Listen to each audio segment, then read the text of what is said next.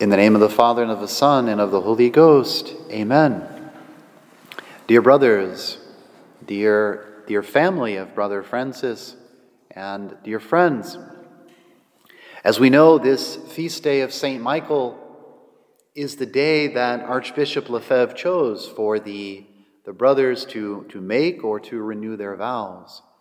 And today we are very, very happy to have present with us a brother who will be renewing his vows. It is a joy because, of course, it's a great day in the life of brother, but it's a joy also because any time a religious makes profession or renews their vows, it really is a triumph for grace. It is a victory for grace. The life of our Lord Jesus Christ, which has been infused into our souls, this same life is the life of every Christian, for sure. But for a religious, they take a resolution to live a kind of life in certain circumstances that will favor the development of this life of Christ in their soul. They agree to make certain sacrifices in order to have the best possible circumstances, most favorable, to develop this life of Christ in their soul.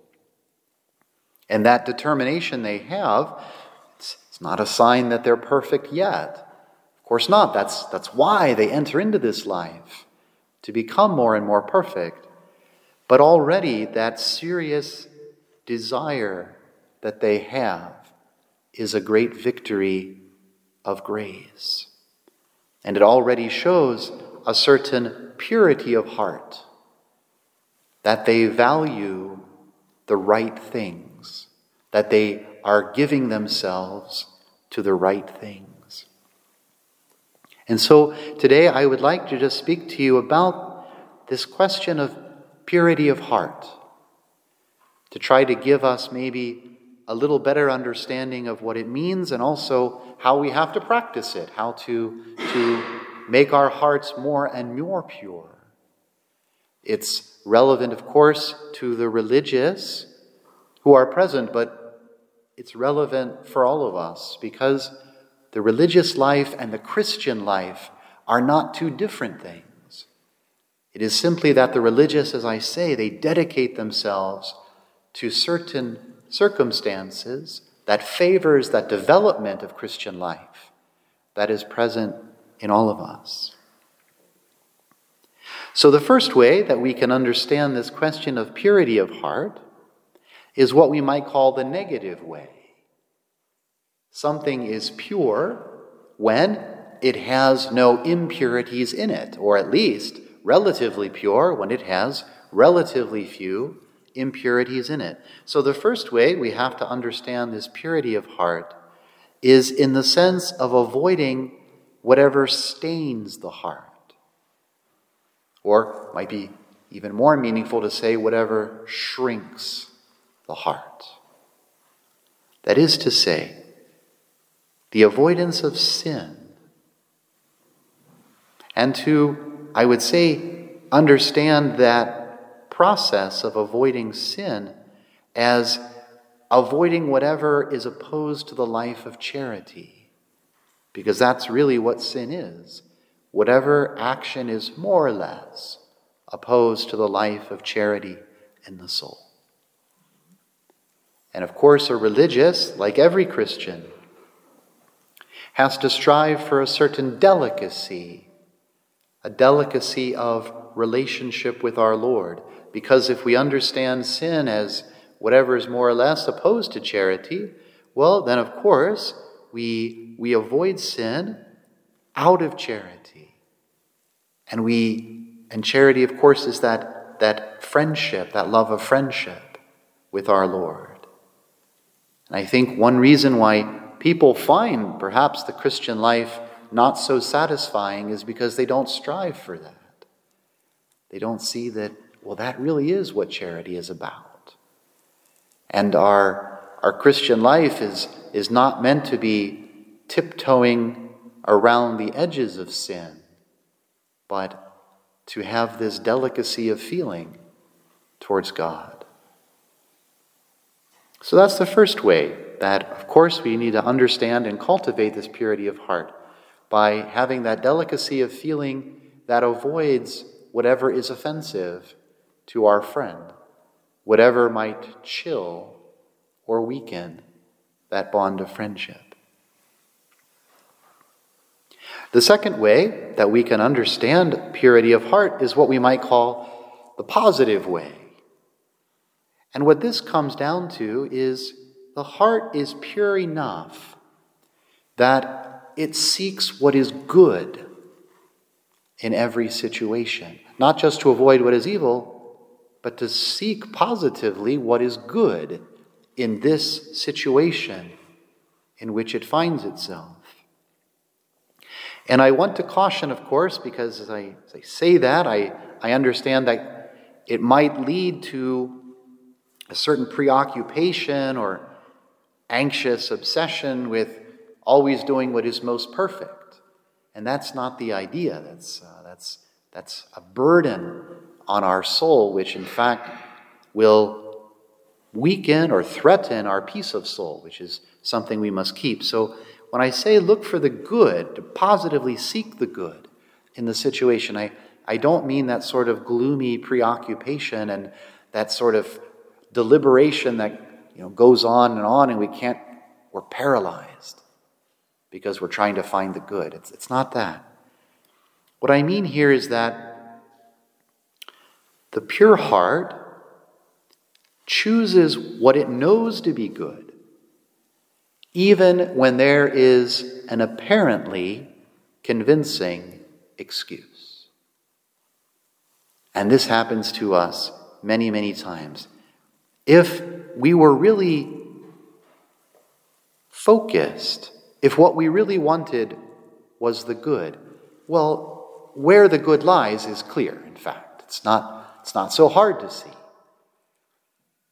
What makes it perhaps a source of hesitation is that we have also this excuse, which seems not too bad.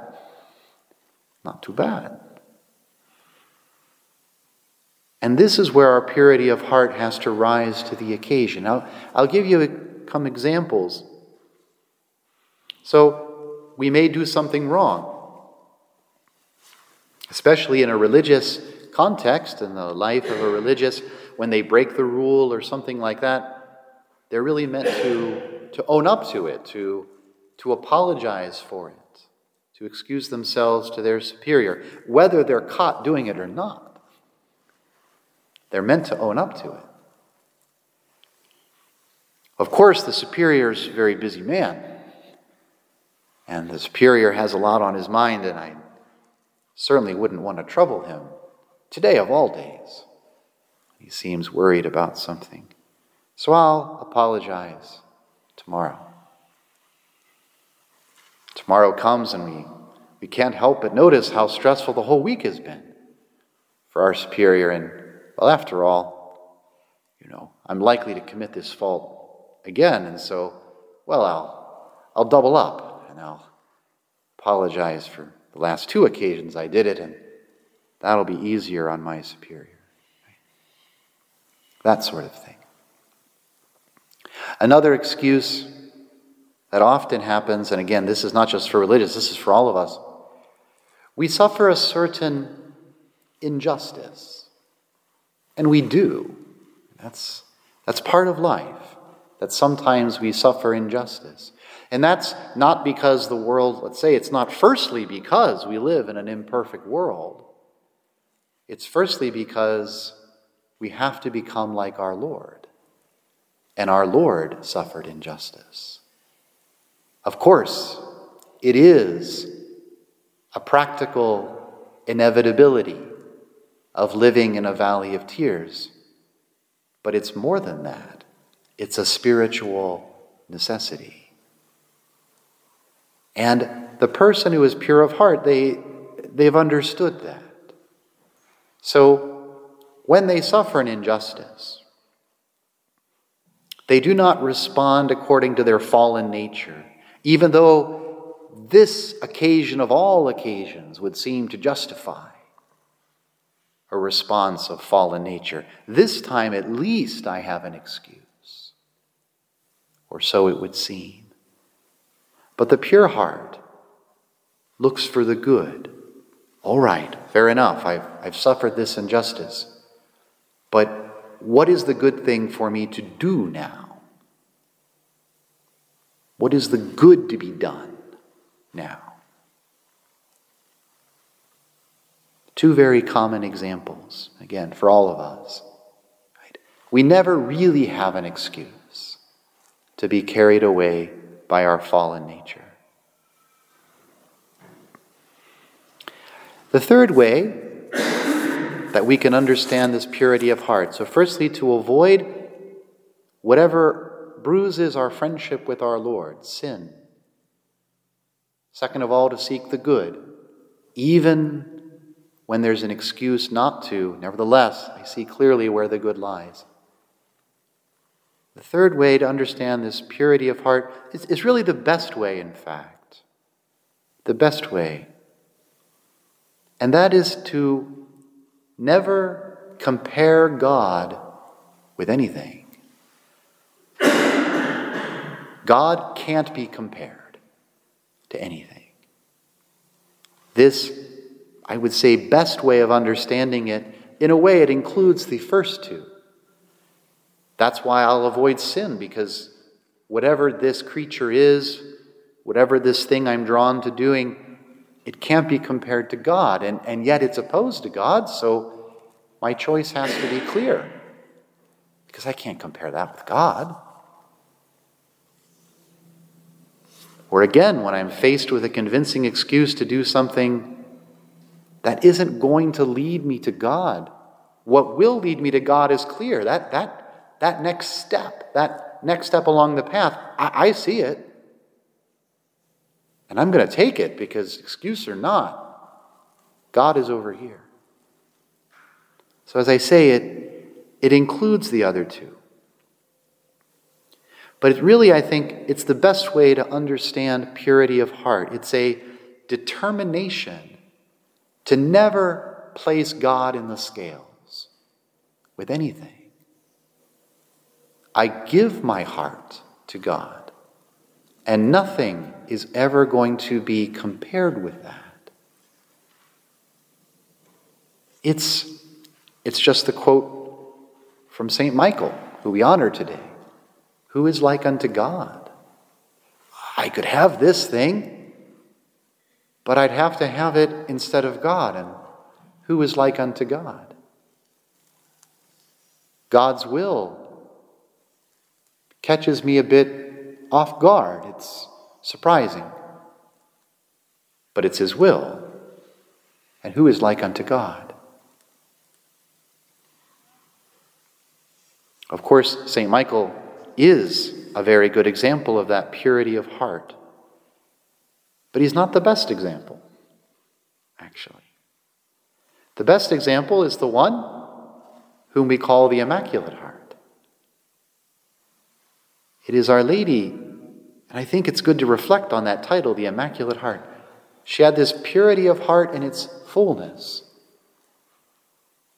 It wasn't simply once that she was caught off guard by the will of God. St. Michael, once. Our Lady, many times. But who is like unto God? Behold the handmaid of the Lord, be it done unto me according to thy word. His word.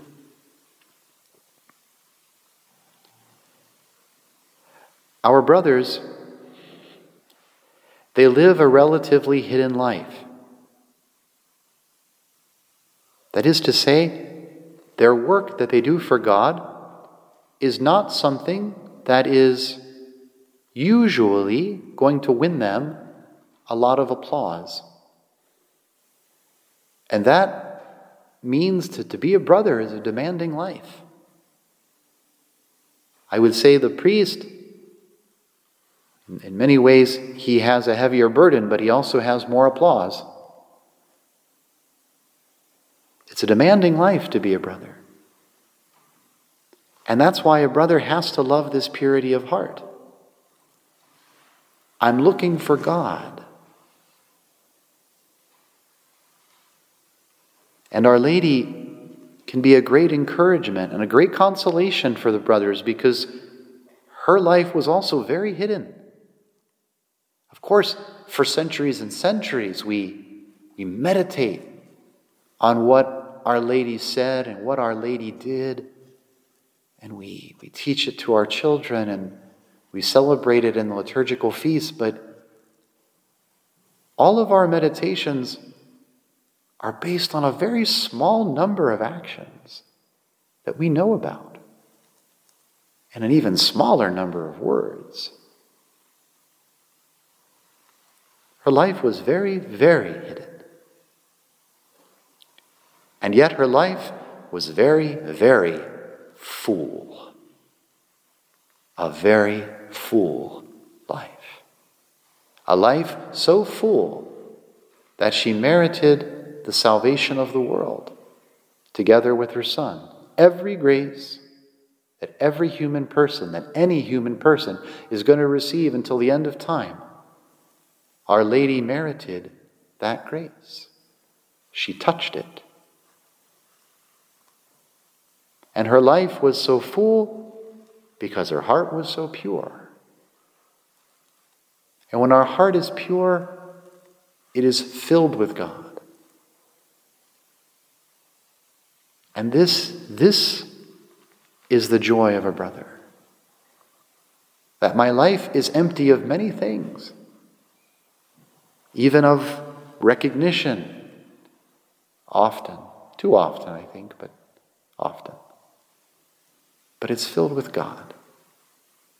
Because God doesn't hesitate to give himself to those who seek him.